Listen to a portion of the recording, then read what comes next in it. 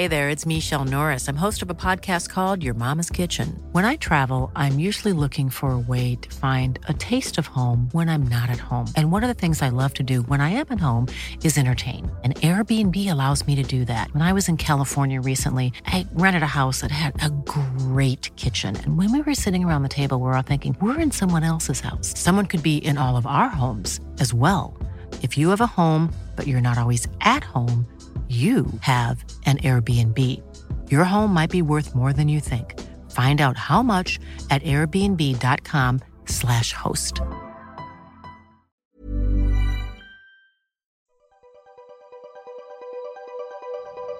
Is this the real life, or is this just a fictional reality? Who knows? You have to decide. Hello, and welcome back, everyone, to another episode of Fictional Reality. I'm your host, James Elliott, and today I'm coming to you from my car. I'm recording this episode as I'm driving out to Bribie Island. Fun fact, I'm actually recording this in the future. It's the year 2021 right now for me, and I thought I would just get on here, talk to you guys a little bit about, I guess, what happens in the next couple of years. But some foreshadowing here, or some forewarning.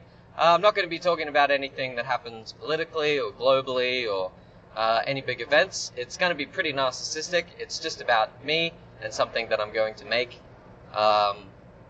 Eventually, it'll be released, and by 2021 it'll be all up and running and everyone will be playing it. It's sort of a thing. But I will just say, look, the world is pretty much as it is right now, okay? Same shit, different day. Climate change is still a thing. People are still greedy. People are still dying every day, being born every day. The circle of life continues. It's all pretty much the same. We are in a constant state of shock at how crazy the world is.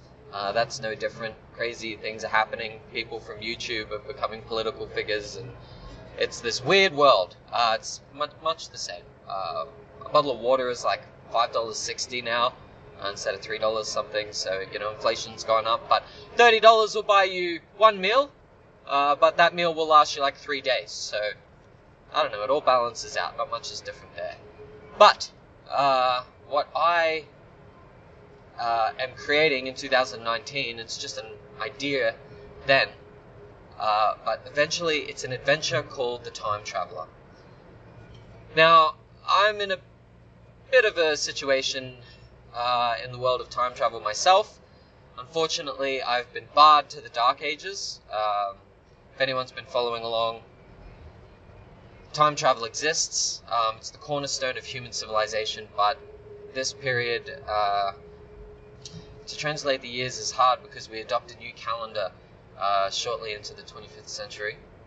But basically, there's a dark age of time travel where human civilization, society, and culture have relegated time travel and the phenomenon of time travel and the very metaphysical truth of time relegated to fiction and trivial philosophy. So no one really takes it seriously. We're in a very space-orientated, matter-orientated universe at the moment, which is fine. That's absolutely fine. And we sort of, for time travel to have existed at all, we needed this Dark Ages somewhere in the middle-ish of it, of the entire epic scope of the time-traveling society. It needs to be there, so there's nothing wrong with it, but we're in a time where time travel is nothing but science fiction. Everyone has been fed a false historical narrative that, religions worshipped ancient deities coming from the sky, and that it was all very sort of ethereal and dreamlike and imaginary, and these things aren't real, and the religious gods weren't real, and they were just imagining things and worshipping them. Well, nothing could be further from the truth, okay? Every major, huge, historical, ancient historical, contemporary historical site is, in fact, a time machine. The ancient ancient Egyptians, for example, and ancient civilizations, the Mesopotamians, the Hindus, what am I thinking of? I was going to say Indicas. It's flown away from me, the word. The Inca civilization, Native Americans, indigenous Australians, all of them were active time travelers. And they harnessed this it's sort of a technology. That's one way to say it. It sort of transcends technology, but they harnessed this idea about time and were able to travel to the far future. Now, time travel actually happens around the Dark Ages, so we forget about it. We sort of initially discover it tens of thousands of years ago. We utilize it for thousands and thousands and thousands of years. We forget about it. We rediscover it. We reinvent it, and the time travel prophecy is complete. So we're in the Dark Ages at the moment, where all of the history, all of the ideas and facts and sort of recipes for time travel are gone. They've been pushed deep underground. But, having said that, they're not disappeared completely. There's an order to things, keeping things in line. There is a society that currently exists, and they are sort of the timekeepers. They're making sure that people don't learn about time travel before they're ready. So we need a few centuries of being really comfortable with these new metaphysical ideas about space that we're having. That space is, the tiniest fraction of it is an infinitesimal string, a filament transcending dimensional realities to somehow create energy that is then interpreted as matter when these strings interact with each other, form quarks and gluons, and so on and so forth. So we're really getting our head around matter at the moment. There's not much space for time. Some quantum experiments, especially quantum entanglement, is starting to get into this idea of time. Einstein touched on it, but he was very space-focused, and so made time a part of space rather than space a part of time, and said, time is actually space-time. It's all relative. People scratched their heads, but the math worked out, so they just accepted it. And they turned time into space. Well, in the future, we're going to turn space back into time. When we're ready, when society can understand the idea, and we will rediscover time travel, and voila, Renaissance will occur, and we'll start traveling back to the ancient societies, from which, throughout our linear history, we've only ever traveled sort of forward. That'll make a bit more sense later with more context. Nonetheless, we're in the Dark Ages. I'm a time traveler. I'm from the future. I got into a little bit of trouble, and I have been sent back to the Dark Ages and marooned out here, basically. So, time travel is quite difficult when you don't have the technology in place, even if you do know sort of all the ins and outs of it, and I've been stuck here. In an era without time travelers, well, if they're here, they're hiding, and they don't want to make themselves known because it's currently illegal to be a time traveler in this period, unless you're a timekeeper. So, I'm here. I've been imprisoned, marooned, in 2019, and funnily enough, I got a little bit bored, and started playing with this idea of telling people about time travel, because I tried to tell people, and they just didn't believe me. No one believes me. It's so deeply ingrained in society that time travelers are in fact fictional beings that you can just tell people and no one believes you. They just think you're joking. It's part of a narrative. It's part of a game. So I've had a lot of fun with this, and I just want to push this to the nth degree, see how far people will buy into what they think is a narrative. So I'm currently in 2021. I'm going to tell you about a time-traveling adventure that I'm soon to write and release. It's called The Time Traveler. It's multimedia. I'm not sure what to call it, actually. It's an escape room. It's a puzzle adventure. It's an exploratory puzzle adventure. It's augmented reality. It's a podcast. You're listening to it. You're playing it right now. So it's a whole bunch of different things. If I was to call it anything, it's called a fictional reality. There's a Bible, there's a law, there's a TV show, there's a world, there's a way into this world, it's an entire reality. It's about looking at the world through a different lens. So I'm going to I've already presented you with some alternative history that's been erased and rewritten for the benefit of us not discovering time travel, but staying very much in the linear, focused, present timeline. That's the Dark Ages. The Time Traveler is a way to show people this transcendent perspective on time that is going to exist one day when people are ready. If people are not ready and I present this idea, then it gets relegated to fiction. Nothing is lost. You can't do it too soon. However, if I were, say, to take a random person or even someone I know who's not a time traveler and travel them through time, the shock would be so abrupt that they would go insane.